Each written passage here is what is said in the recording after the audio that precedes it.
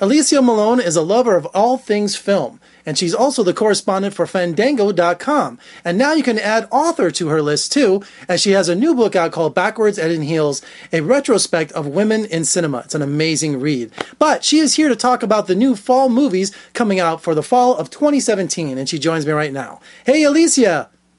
Hi, Jeff. Greetings from Las Vegas. How you been? Long time no talk. I know. I love talking to you, though, so I'm glad. All right, shameless plug right off the bat. I always use Fandango.com. I have to admit that because sometimes they don't show critics all the movies, so I have to go buy my own ticket, and I always use Fandango. Good. So tell me about this playlist you have on Fandango.com. It's a collection of all your favorite films?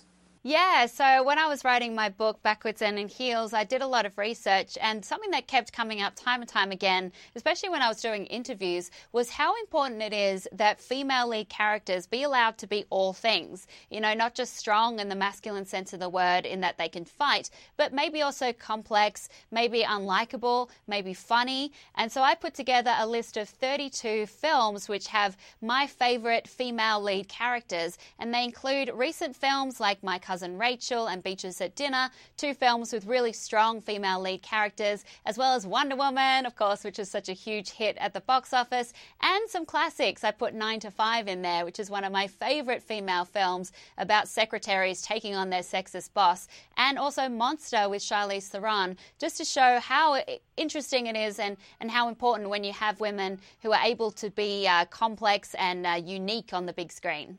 So making news lately is director James Cameron, who criticized that Wonder Woman, this incredibly successful, popular film, is a step backwards for women. And I just thought that was outrageous because I thought it was empowering to women. I thought this was the first time a female lead in a comic book movie, or just in general, that was just could go toe-to-toe with anything else out there. Me too. I mean, I have to say I disagreed with what he said, because one of the things that I love about Wonder Woman was the fact that she wasn't objectified at all. And I felt really powerful watching her on the big screen. I actually got quite emotional because for once I felt like she was a really strong female hero that was very feminine at the same time. And I think I totally agree with what Patty Jenkins, the director, had to say, which is, again, that women should be allowed to be all things. That you've got, you know, Sarah Connor, who James Cameron gave us, who is a great example of a female lead role, but also Wonder Woman is a great example of a female lead role too. And it's just so important we have a range of female roles on the big screen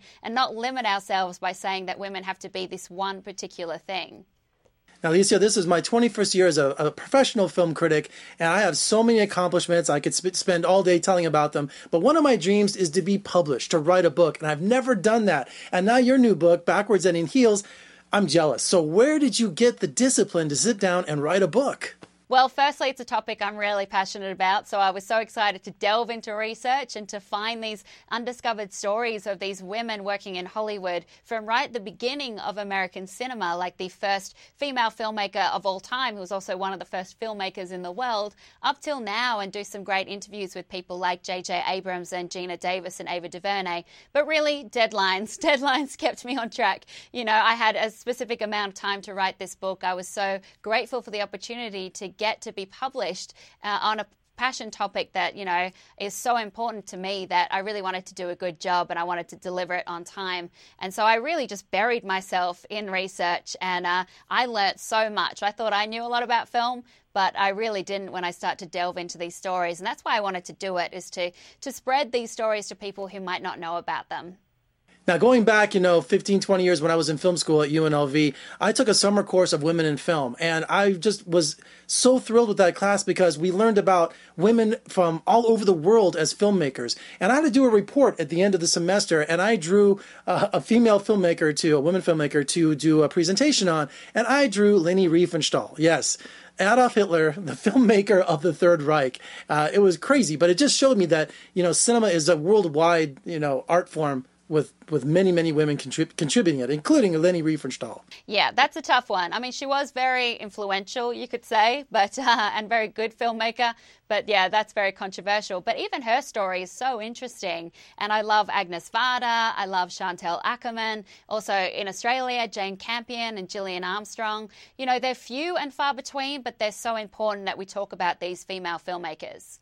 All right, Alicia, I have to ask you, one of my favorite movies this year is Patty Cakes, and Danielle McDonald, who plays Killer P, the rapper, she's Australian. What did you think of the movie? Speaking of Aussies, I mean, she's a young Aussie actress. This was such a breakout role for her. I got to see it at the South by Southwest Film Festival, and everyone was buzzing about this film. It's a rap musical. It's a coming-of-age story. It's also really inspiring to see someone like the character of Patty Cakes, or Killer P, who wants to be this rap superstar, and she gets bullied. She gets told she can't do it. It's all about standing up for yourself and, you know, standing up to your haters. And I thought she also did a really good job rapping, because she had never rapped up until this movie. And, I mean, the little I know about rap music, she did a really good job.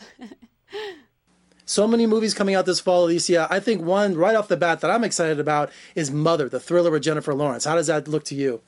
Me too. We don't know too much about it, which makes it even more intriguing. It's a psychological thriller directed by Darren Aronofsky, who did Black Swan, but starring Jennifer Lawrence, who always brings such depth and dimension to her characters. It's about a couple who get some unexpected visitors to their home. You never know, it could be another Oscar nomination for Jennifer Lawrence. She's won one. She's been nominated 3 other times. Incredible.